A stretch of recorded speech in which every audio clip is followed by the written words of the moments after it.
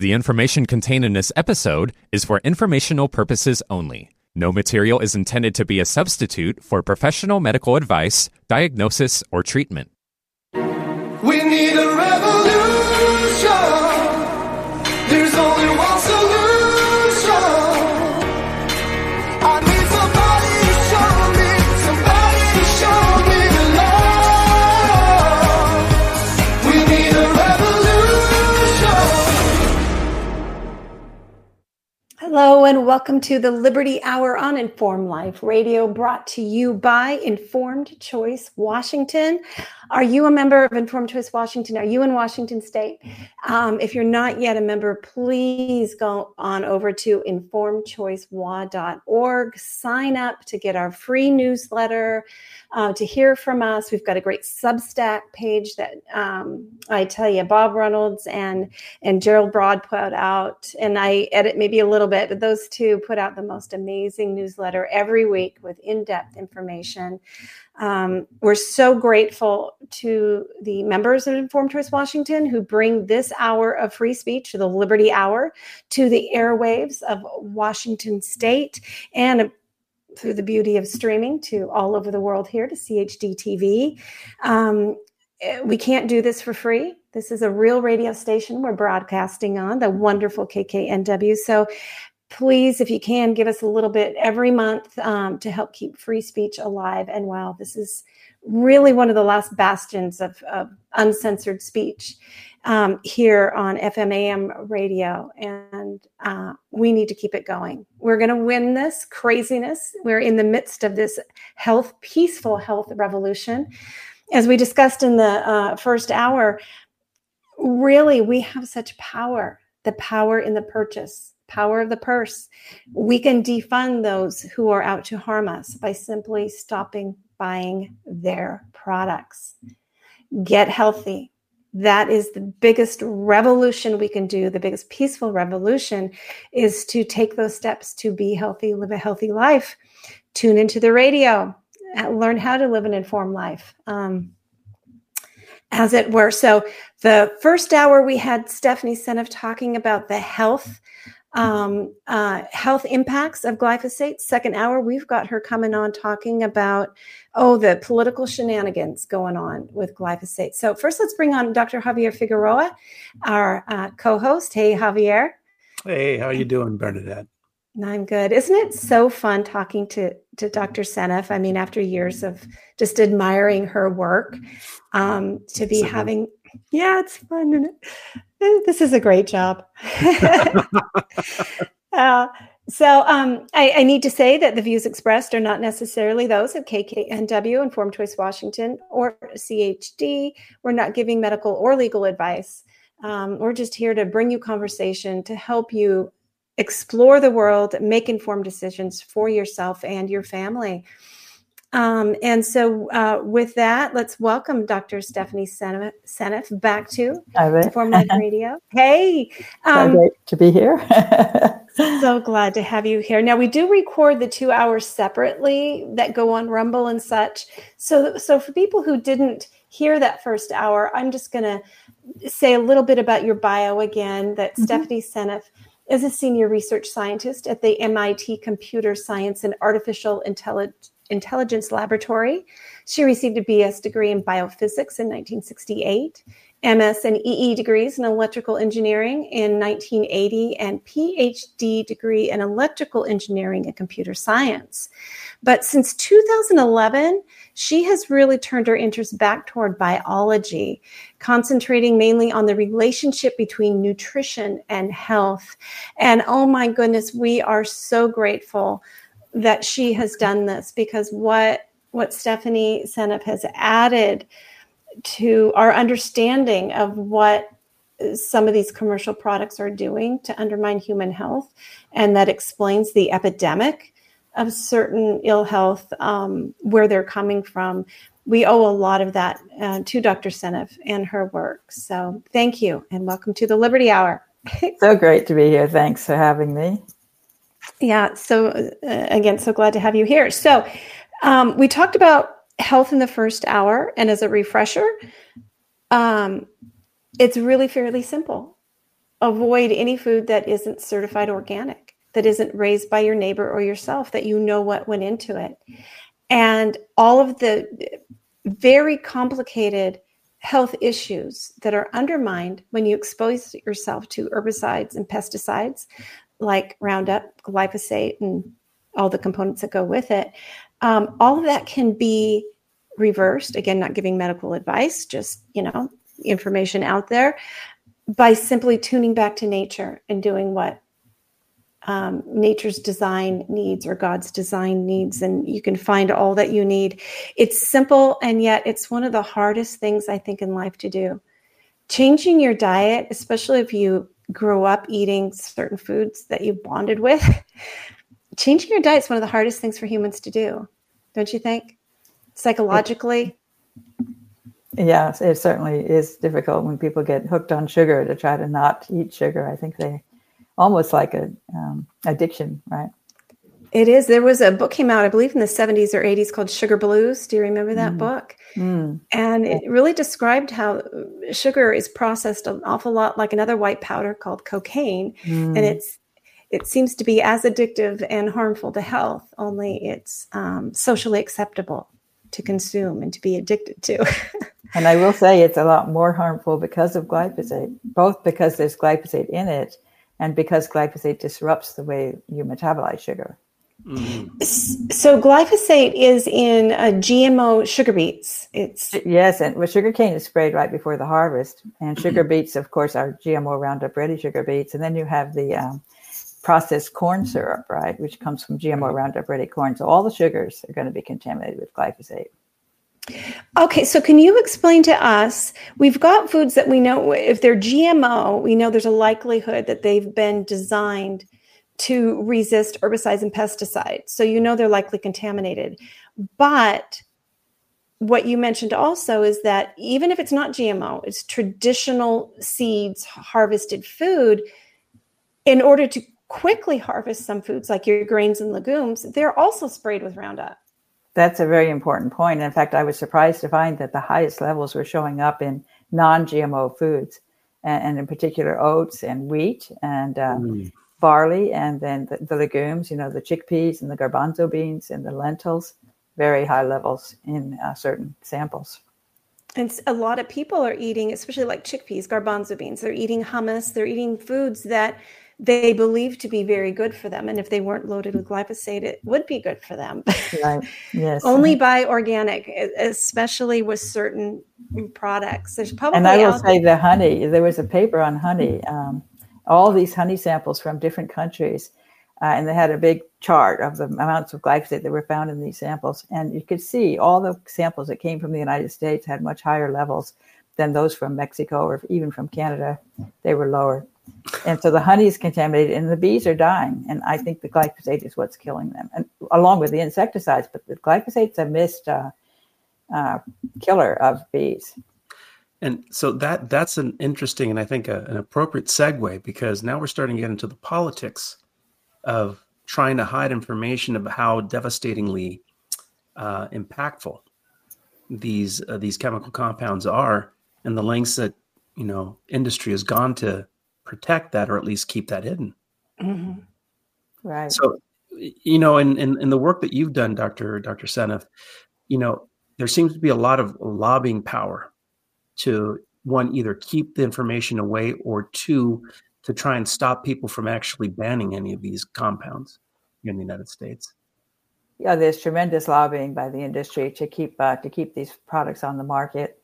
And I think that's why the EPA can't see that glyphosate's toxic. They just can't see it, despite what I consider to be overwhelming evidence. And there's been a tremendous number of papers coming out in the last few years showing glyphosate's toxicity in animal studies and human studies. It's just been amazing.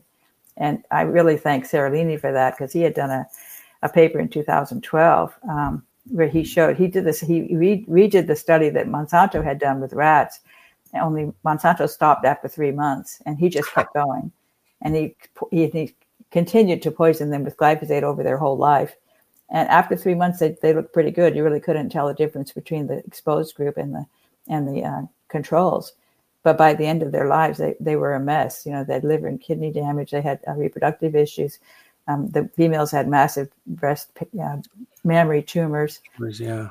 And they had a rule. Monsanto had a rule back then, and I think they still have that rule. If you look for 3 months in the animal studies and you don't see any damage, you're good to go. So that's interesting, you know. Yeah, it's a good thing human lifespan's only 3 months, right? Good grief. Yeah.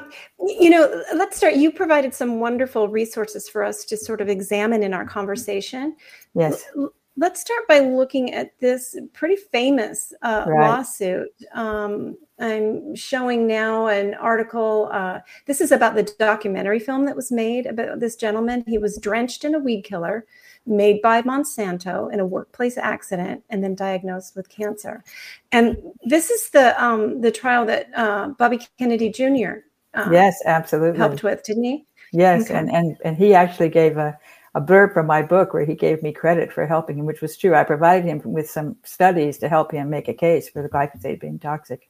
So it was nice that he wrote that on my book as a blurb. That is fantastic. I should have known that, of course, you were involved in helping with some of the research and the background for this. It's been a while since I looked closely at this, but during the discovery phase, wasn't it discovered that Monsanto, and that's why the jury got so angry, they knew how toxic it was and they hid it, and that was what was revealed, and that's why lawsuits are so important. Right, that's right. And he got a lot bigger award for that kind of activity than he did for the actual damages that he incurred from having non-Hodgkin's lymphoma. And it was like $300 million, something like $300 million that he was awarded by the jury. And it was eventually, cut way back, but it still stands. And then his was the very first one that won the case. Monsanto had recently been sold to Bayer, and the Monsanto folks assured the Bayer folks, they said, well, we've had some lawsuits, but we've never lost. We've always won. And so therefore, don't worry about the lawsuits, right? And then once Bayer faced the lawsuits, they lost. And once they lost that one, there was a cascade. And now it's like over 100,000 cases are waiting in the wings. And Bayer has put out like $15 billion to try to stop the hemorrhaging, but it's still a headache for them. And they haven't figured out. They've been trying to set up legal rights to say there cannot be any future lawsuits as part of the deal, that get us off the hook for the future. And they won't do it. Fortunately, the lawyers are refusing to do that. So that's been a battle going on. So how can you even consider asking no future lawsuits if you have not withdrawn your product from the market? I know. I don't understand that at all. And thank God the lawyers didn't cave. I mean, people look at, a lot of money we can get if we just agree to this thing. And luckily they didn't, And I think one of my goals is to write papers that make it so clear that glyphosate's causing autism that we can start to win cases on autism, because that will be game over. I think once it's proven, and I believe it will be, beyond a doubt, that glyphosate is the primary cause of the autism epidemic, it's game over.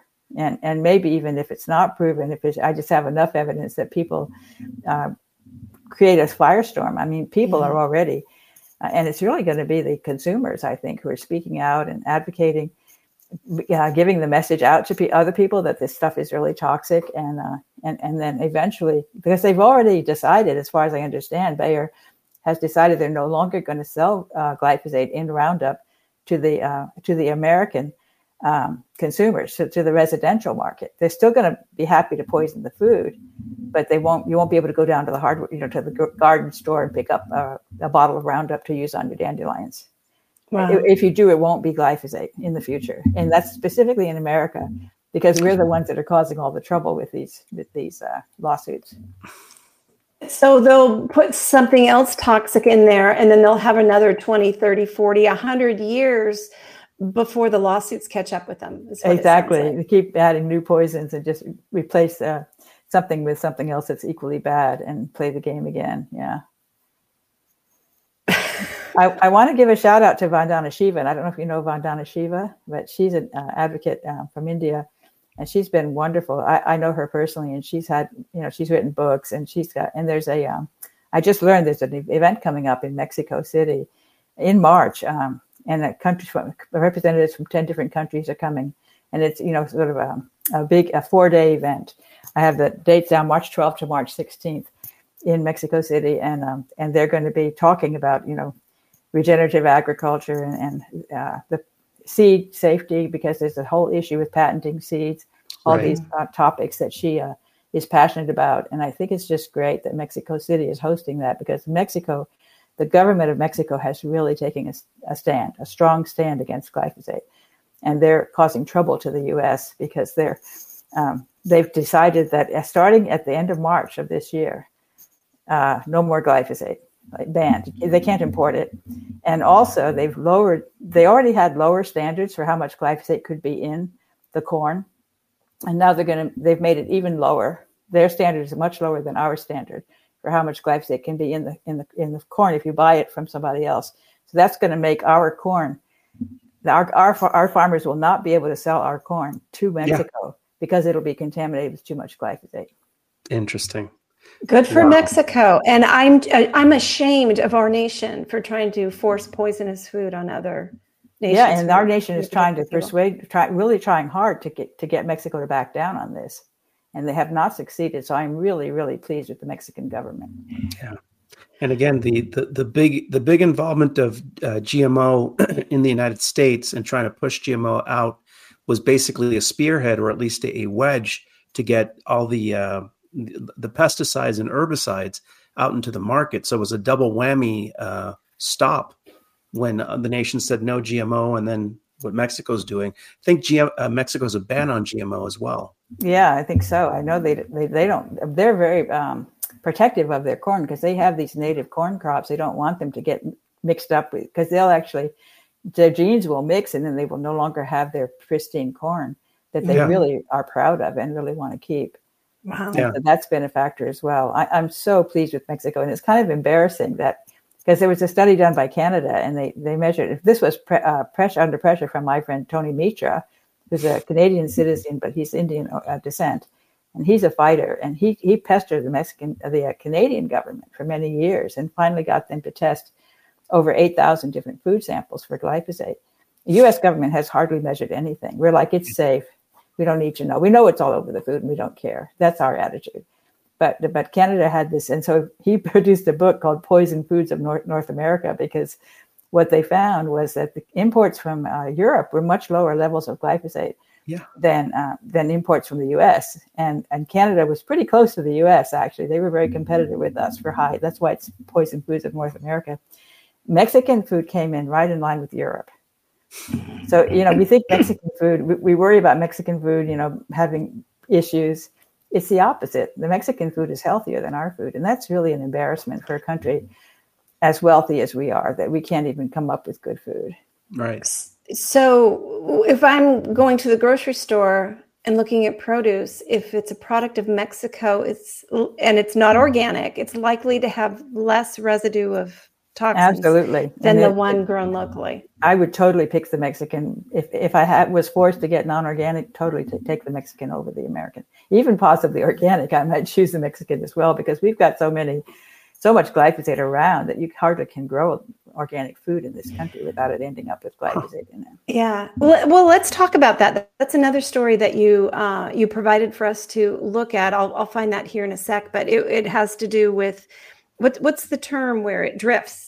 You get drift. And there's also the problem. Dicamba drift. Yeah. And that's interesting too, because that goes back to glyphosate, because they've gotten all these resistant weeds, which is the reason why glyphosate usage has gone up dramatically over time, almost exponentially over the past 20 years. And part of the reason for that is because the weeds got resistant. And so it became a point where they couldn't grow the soy crops. They had to use so much glyphosate, they still couldn't kill those weeds, those resistant weeds. So now they offer a double product, a product that's both dicamba and glyphosate together in one product. Then they provided a GMO for the soy crop to have resistance to both of those genes. So 2 different GMOs for 2 different poisons, and put the 2 poisons on. And dicamba has this property of drift that is really, really bad, because it'll very easily go to the neighbor's crop and kill it. So there were a lot of lawsuits that came out of that. It was quite a mess. I was following that a few years back that it started, I think 2017 or something, maybe even 2016. They provided this GMO crop, and they even provided before they had the product, but they allowed them to just use the old dicamba product. They had this mixture product that had both the dicamba and the glyphosate, and they claimed that product wouldn't drift, but that wasn't true either. So even when that product came out, it was still causing trouble. So there's a lot of farmers that have been suing them and winning in lawsuits, getting millions of dollars of reward for the damage that was done to their crop because they lived next door to a farm where the drift came into their fields. So my understanding, and correct me if I'm wrong, GMO crop production using Roundup or dicamba, when you actually look at it pound for pound, it's really no more productive than traditional or a regular rotational crop or even biodynamic farming systems. Is that correct? Well, it's interesting because when it first came out, the farmers were really excited because it improved the yield a lot in that first year. But then year by year, the soil got worse and worse because glyphosate is really poisonous for the soil. It depletes the minerals. It actually kills the earth. It harms the earthworms. They get kind of a Parkinson's disease, so they can't do their job as well. And then it messes up the soil microbiome. So all these things go bad with the soil, and it also makes the soil much more vulnerable to getting the topsoil gets washed off more easily in the rain because there's much less organic matter in the soil. So all of those factors make the soil every year worse and worse. And then the yield goes down. So it starts off really good, but then every year it gets worse. And meanwhile, the weeds are getting resistant as well. So it's not in the long term, it's not even going to be a successful product. I think the farmers are going to reach a point where they're going to figure the trade-off, is not worth it for the money that it costs. And they'll have to figure some other way to do it. Right. And there's also there is a subsidy applied for using these agrochemicals, correct? Well, there's a subsidy for this kind of GMO farming, this kind of industrialized farming is encouraged. And the large, huge farms, that you can do when you can just spray them with glyphosate instead of getting people to pull out the weeds by hand. The government likes the fact that produces cheap food, which is true, Right. It's easier to manage the weeds. I am actually excited about the possibility of actually using my field, robotics. I mean, I'm not robotics, but basically computer science. There's this Monarch tractor that's being developed. That's a cute little tractor that is solar energy. It uses solar energy, and it has vision, and it can learn to recognize what the weeds look like, and then it can hit them with boiling water. So there's ways you could have the robot just drive around in the fields looking for weeds and shooting them with water. And I think that's just really, really cool. So I hope that, we can eventually, we don't like to have labor devoted to pulling weeds. It's not a fun job, and nobody wants to do it, and it takes you away from other things. And part of the thing I've noticed with them in the world, when a country becomes industrialized, it often is hand in hand with finding a way to grow the crops without using human labor. So you free up all those people to go do the development of the technology. You can have more people developing technology because you have fewer people on the farm. Right. And that's a trade-off. But at the meantime, you're poisoning you have a huge expansion in the number of people who are involved in healthcare because you've got all this sick population because of all the poison. So it's interesting how things shift over time as a consequence of these policies. Yeah. And I think, go ahead. Well, I was just going to say, you've hit on one of the key problems here is the economic model that we're living under now. Companies are getting mega rich by keeping us sick, and that's a massive problem. It is. It depresses me no end about pharmaceutical industry and how they've got us, they feed us these toxic pills actually to treat our sickness that came from the toxic food that we ate. And it's just a nice cycle for them to just stuff their pockets. And it's the same companies, right? Bayer makes the pharmaceutical drugs and makes the glyphosate.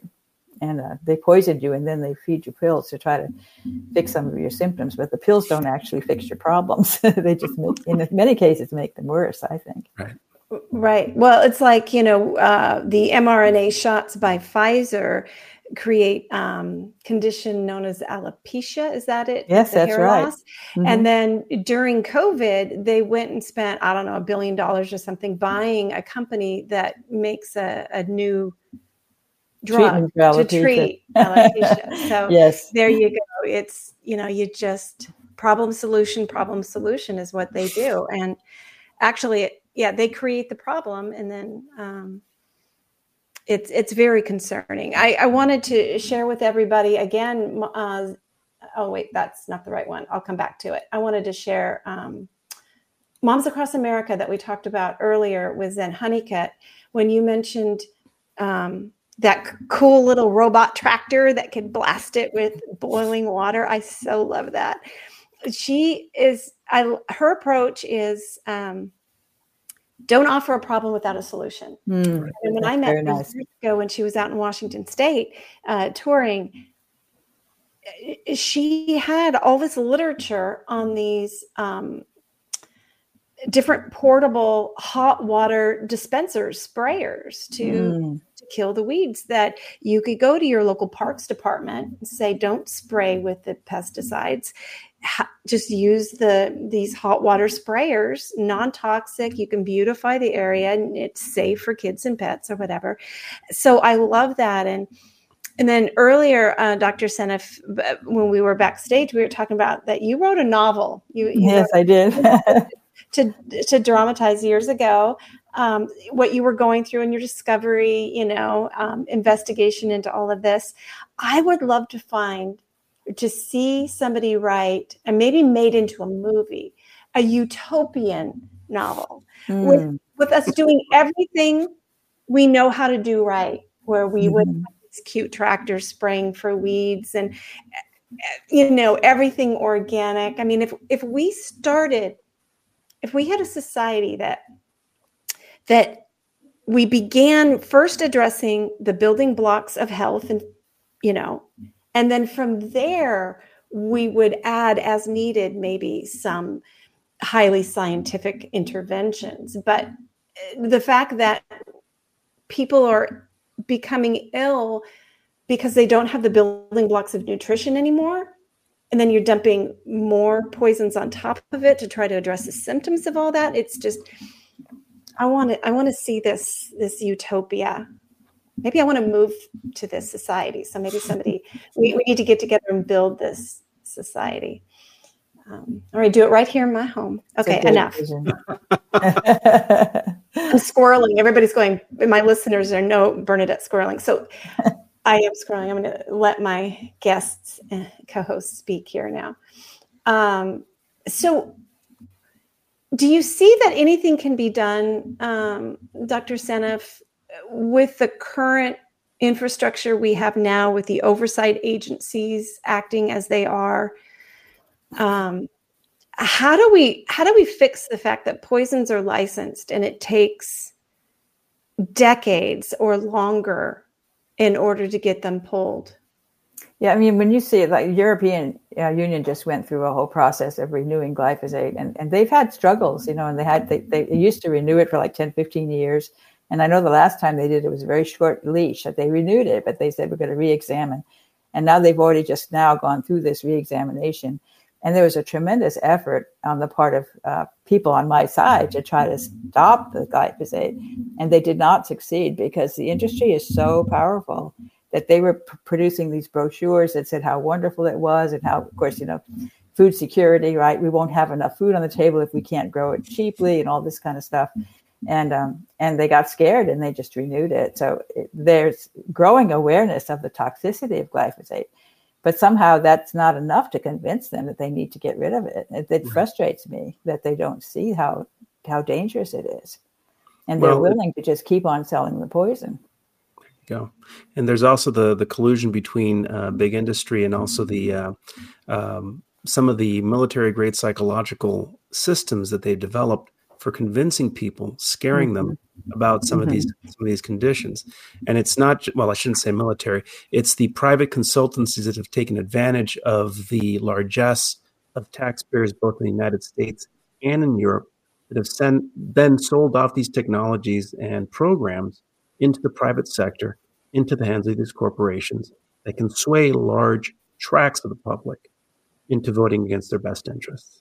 Yeah, it's really interesting. It's a kind of a brainwashing, and it's based on fear. And there's kind of like the price of food is going to skyrocket, and we won't be able to grow enough food because it won't be efficient. These kinds of arguments that we can't really live without these poisons. We have to put these poisons on our food in order to survive, and that is just not true. But it can't be true. We lived for how many millions of years without these poisons. We did fine, right? Yeah, and how did India feed its growing population without these toxins in their food supply? Yeah, they thought their way through, and they innovated their way through. Right. So, and we're smart enough to be able to solve, like I said, some of these techniques we can use with robotics could really keep it cheap in the sense of not having to. If you've got solar energy supplying it, and then you don't have to hire a bunch of farmers to go pull the weeds. I think you can grow cheaply. You can grow food cheaply that's also healthy food at the same time.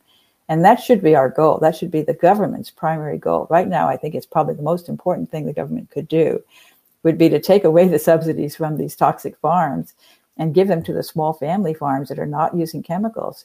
Give them subsidies. And even subsidies to allow these farms to convert to organic, because there's a process that can take years to get your soil fixed so that it passes the test for organic. And you don't get to call your food organic while you're going through that process. So it's very hard for farmers to convert if they haven't been organic in the past. And that, if the government would say, we'll pay for all of those costs to convert to organic, that would inspire more farmers to convert. And we need to be doing things like that. The government needs to be taking the initiative to do these kinds of things. Absolutely. The problems with our food and farming are very similar to the problems with medicine, vaccines, and such. There's a lot. Government doesn't like. They want to be in control. They love the idea of big ag because it's a big farm. We produce billions of this, and it makes all of that, and it makes them feel like, okay, we've got this.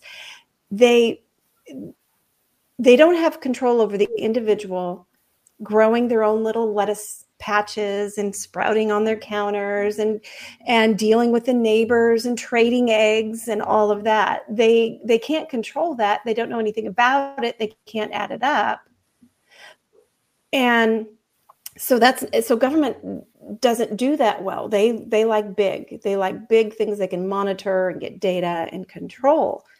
But the future of feeding this planet isn't mass production. There might be some need for a certain amount of mass production of some products here and there in a limited way, but all of us have to get back to cherishing growing food. Yes. Local, right? Yeah. And also, of course, cooking, because all the processed foods are so convenient and you don't have to waste time in the kitchen. And we've been told that's good. You have more time to play with your children or do your office job if you don't have to cook.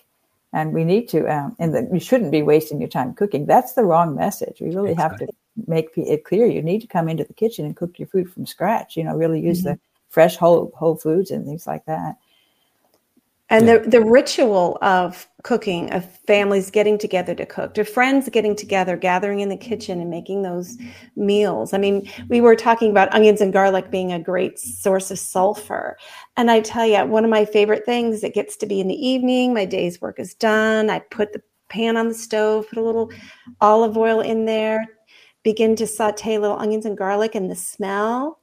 It's so homey, and it makes you happy. And you think about preparing food for your family, that whole ritual of nurturing and down to the basics. I did that just yesterday. I cooked some spaghetti sauce, and I used a jar of organic spaghetti sauce, but then I added onions and garlic and chopped parsley, and threw all that in there. And it made a delicious spaghetti sauce. But you really want to use herbs as well. Use herbs and spices.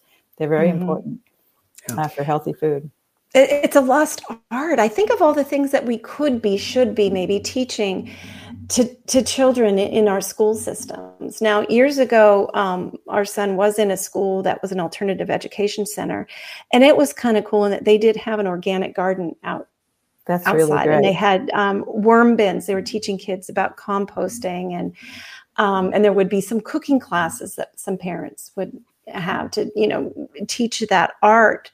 And it's a social thing. And then there's just so many things about how we used to do things the slow way. Yeah. And, it's a pleasant experience to be gathering in the kitchen and chopping up the onions. It's not like it's a terrible job, really. It can be fun, really. Yeah. I find it a good break from all the studies. Oh, yeah, I do too. I do too, very much. Yeah.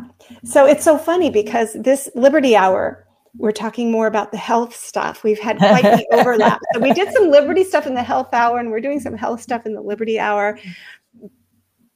It's we such can the talk nature about of the topic. Some other issues with poisons, because there's the whole issue with Syngenta and Yes.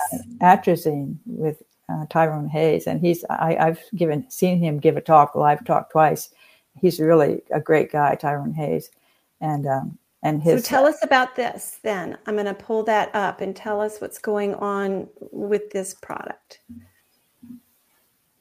Yeah, so this is so Tyrone Hayes is his name, and he was a professor, and he's been studying atrazine, which is an herbicide just like glyphosate, and it's the second most used herbicide in the United States and possibly in the world. But so glyphosate's number one, atrazine's number two, and he was doing studies on frog tadpoles exposed to atrazine, and he was finding that remarkable effects on the reproductive system. That male frogs, they have an XY gene, so they're male, and they developed into functioning females that could actually produce eggs that were viable. They developed as females, even though they had the XY gene. Really incredible disruption of the development of their sexuality. And so he started talking about this, and of course the Syngenta got really upset about it, and they actually did a whole lot of stuff harassing him. They would actually send people to his talks and then heckle at the talk. They would just disrupt the talk and ask nasty questions, trying to say that what he was saying was ridiculous and crazy. And I think they even threatened his wife. I mean, they were really doing nasty things and trying to write things about him to sort of say that he's just, what he's saying is not true, and that he's not credible and all of that sort of thing. So they worked really hard to try to discredit him, because they were very concerned about what he was finding, that he was finding these absolutely horrible things about this chemical. Absolutely. Oh, yeah. And so he was studying frogs. Mm-hmm. Have mammals now been studied? I don't know. I'm not actually very familiar with atrazine. I've sort of thought I probably should be looking at that one as well. But I'll tell you, glyphosate's a handful all by itself. So I'm finding that, and between glyphosate and the COVID vaccines, I've got plenty to do. So Yeah. I'll let him take on the atrazine. But yes, I don't know, but I imagine so. There's many different chemicals that are endocrine disruptors. Plastic is another one. Mm-hmm.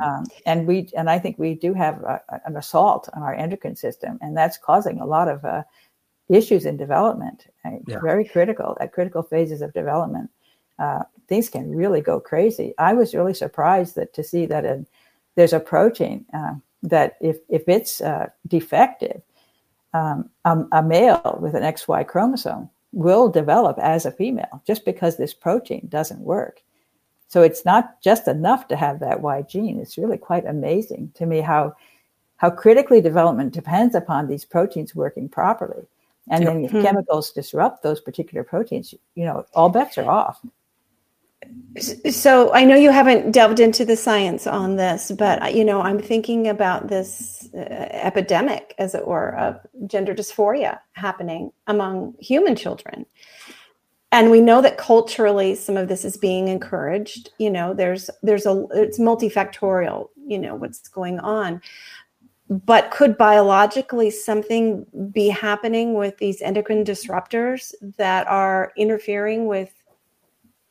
I absolutely think so. Think so. I immediately thought of that, endocrine disruptors causing these problems. And it's interesting how much I'm actually really surprised at how much more common these problems are, like transgender in the 20 somethings is like something like 3 or 4%, 3% of the, or even more of the kids, of the people in that generation are transgender. That is a shocking number. It's like right up there with autism.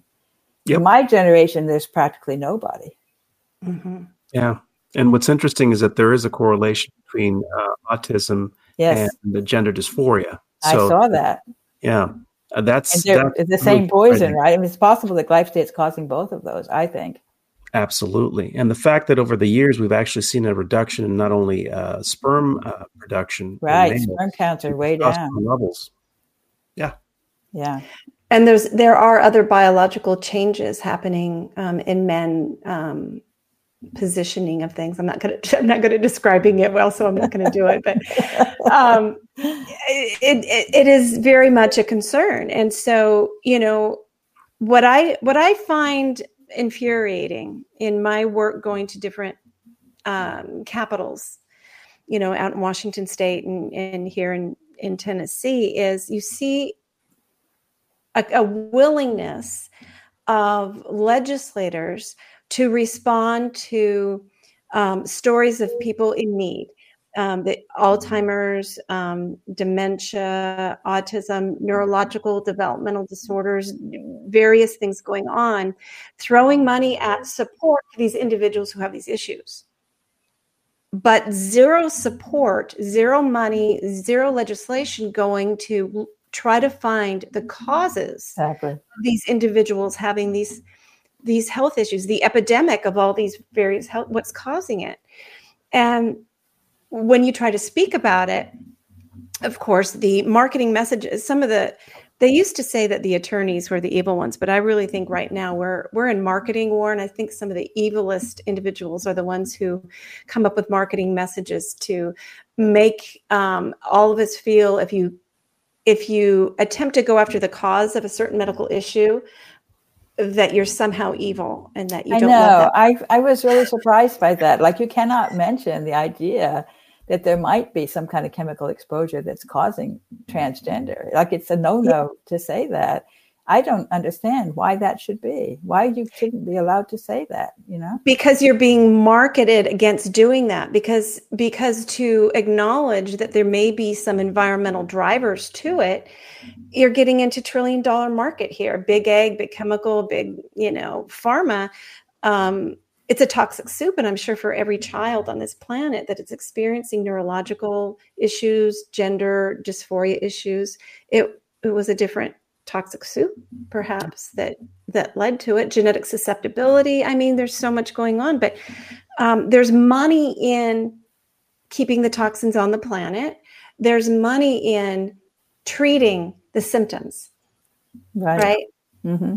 And of course, we love individuals who've been harmed, just like you love somebody who has cancer, you love somebody who has diabetes. Of course, we love people who have autism. We love people who, have neurological disorders. We love them. We want to support them and help them as much as we can. But we also want to prevent people from having to suffer the way they have suffered, right? And when possible, is it reversible? Is it reversible, some of these things? We know I think it is. Actually, autism is. I have met people who had an autism diagnosis and who had no sign of it. There's a young woman who was 18 years old, and she had been diagnosed with autism as a child, and she was perfectly social and fine. She explained to me about it. Her mother put her on an organic diet, and her symptoms went away. And Zen Honeycutt has a story like that too. One of her children recovered from his autistic behaviors. By going organic. Zen is extremely strict about feeding her family only certified organic food. Yeah. I know, and if you catch it early enough, I know there's a lot of wonderful stories of healing and reversal of symptoms. It does seem like the older you get, the more difficult it is to recover, but it's not impossible. Oh, in fact, wasn't it you, Javier, who said last week that we were talking about the adult brain?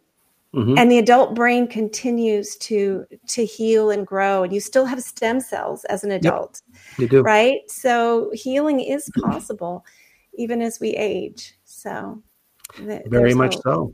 Yeah, very much. I think it was only recently that they figured out that the adult brain can, in fact, grow new neurons. New neurons can grow and work their way into the system, which is amazing. Yeah. It totally 100% is. And more to the point, a lot of the neurological conditions that we're seeing, not only with autism, but Alzheimer's, Parkinson's, multiple sclerosis, they're not due to just accidents. It's because of the toxic soup we live in. Like Parkinson's is closely associated with the use of pesticides. Yes. There's been a strong link associated with it. So, including glyphosate, actually, I remember, I think it was, I'm going to have to back off on that. I don't remember if it was Parkinson's or non-Hodgkin's lymphoma, one of those two, where they found correlations with lots of different chemicals the farmers were using. And when they corrected for the other chemicals that they were exposed to at the same time, everything got weaker except for glyphosate, which got stronger. So that was pretty cool. I don't remember which condition it was. It was one of those two. Might have been non-Hodgkin's lymphoma. I think it was non-Hodgkin's lymphoma. Rotenone, which is another pesticide, that has a very specific target in the brainstem for Parkinson's. So that's, so there's multiple pathways that are being affected. Absolutely. I was just looking through and seeing if we could find, make sure I covered all the great things that you brought up. Oh, here's something that I would love to share with you all. A couple of things. Let me bring it back to, where did it go? I'll start with this. Share this. So you guys are both familiar with Jack, James Lyons-Weiler. We talked about him earlier, and IPAC-EDU. One way that we can attempt to undo this tangled mess we have, having to do with bad science being published, science being bought, oversight agencies, is to fund good research and good research places to publish it.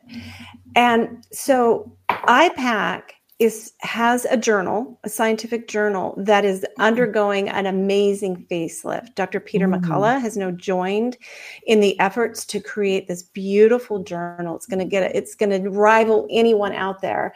It's going to exceed any out there because it's not going to be corrupt. It's going to be pure and applied science for knowledge's sake. One of the ways in which individuals can help is by taking some of the very affordable classes at IPAC. So you will educate yourself so you can make better decisions in your life for yourself and your family. And also by taking classes there, you can help fund the journal. So I want to encourage people to check it out, be a lifelong learner, go to IPAC-EDU and see some of the amazing classes that they have there. There's something really for everybody. Find a few friends, pick a topic you all like, get together, take a class, prepare a meal together, talk about what you learned, let's make it happen. And then the other thing I wanted to share with you about IPAC, let me see if I can find that here. I don't know if I'm going to be able to find it quickly. I'll share it again next week, but they've got a direct, if you go to IPAC, IPAK, IPACknowledge.org, you're going to find a way to give directly to this journal to help keep the funding going. This is, we need to build these parallel systems, right? We need a place to publish the good science. Stephanie, let's talk real quick about the brilliant paper that you helped write with Dr. McCullough and others that I've got that to pull up. You go ahead and start telling lessons learned, right? Lessons learned about the COVID. It makes me weep what happened, though. That was an amazing paper, and we had really extensive review. I've never had such a thorough review of any paper.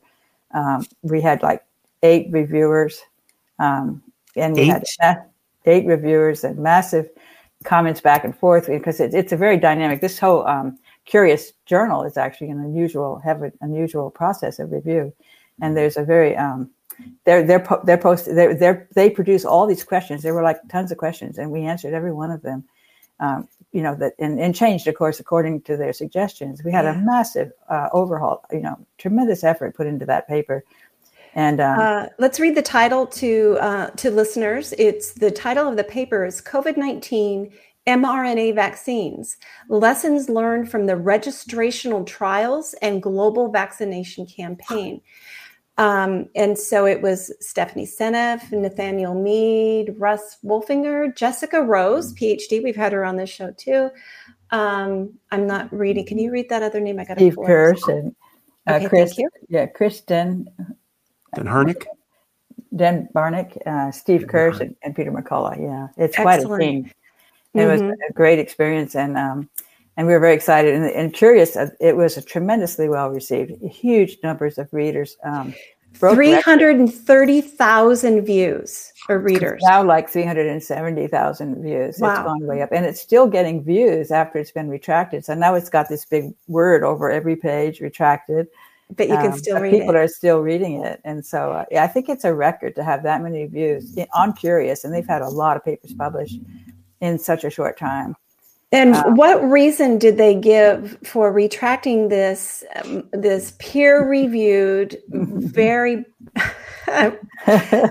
popular paper? Did they give you any reason?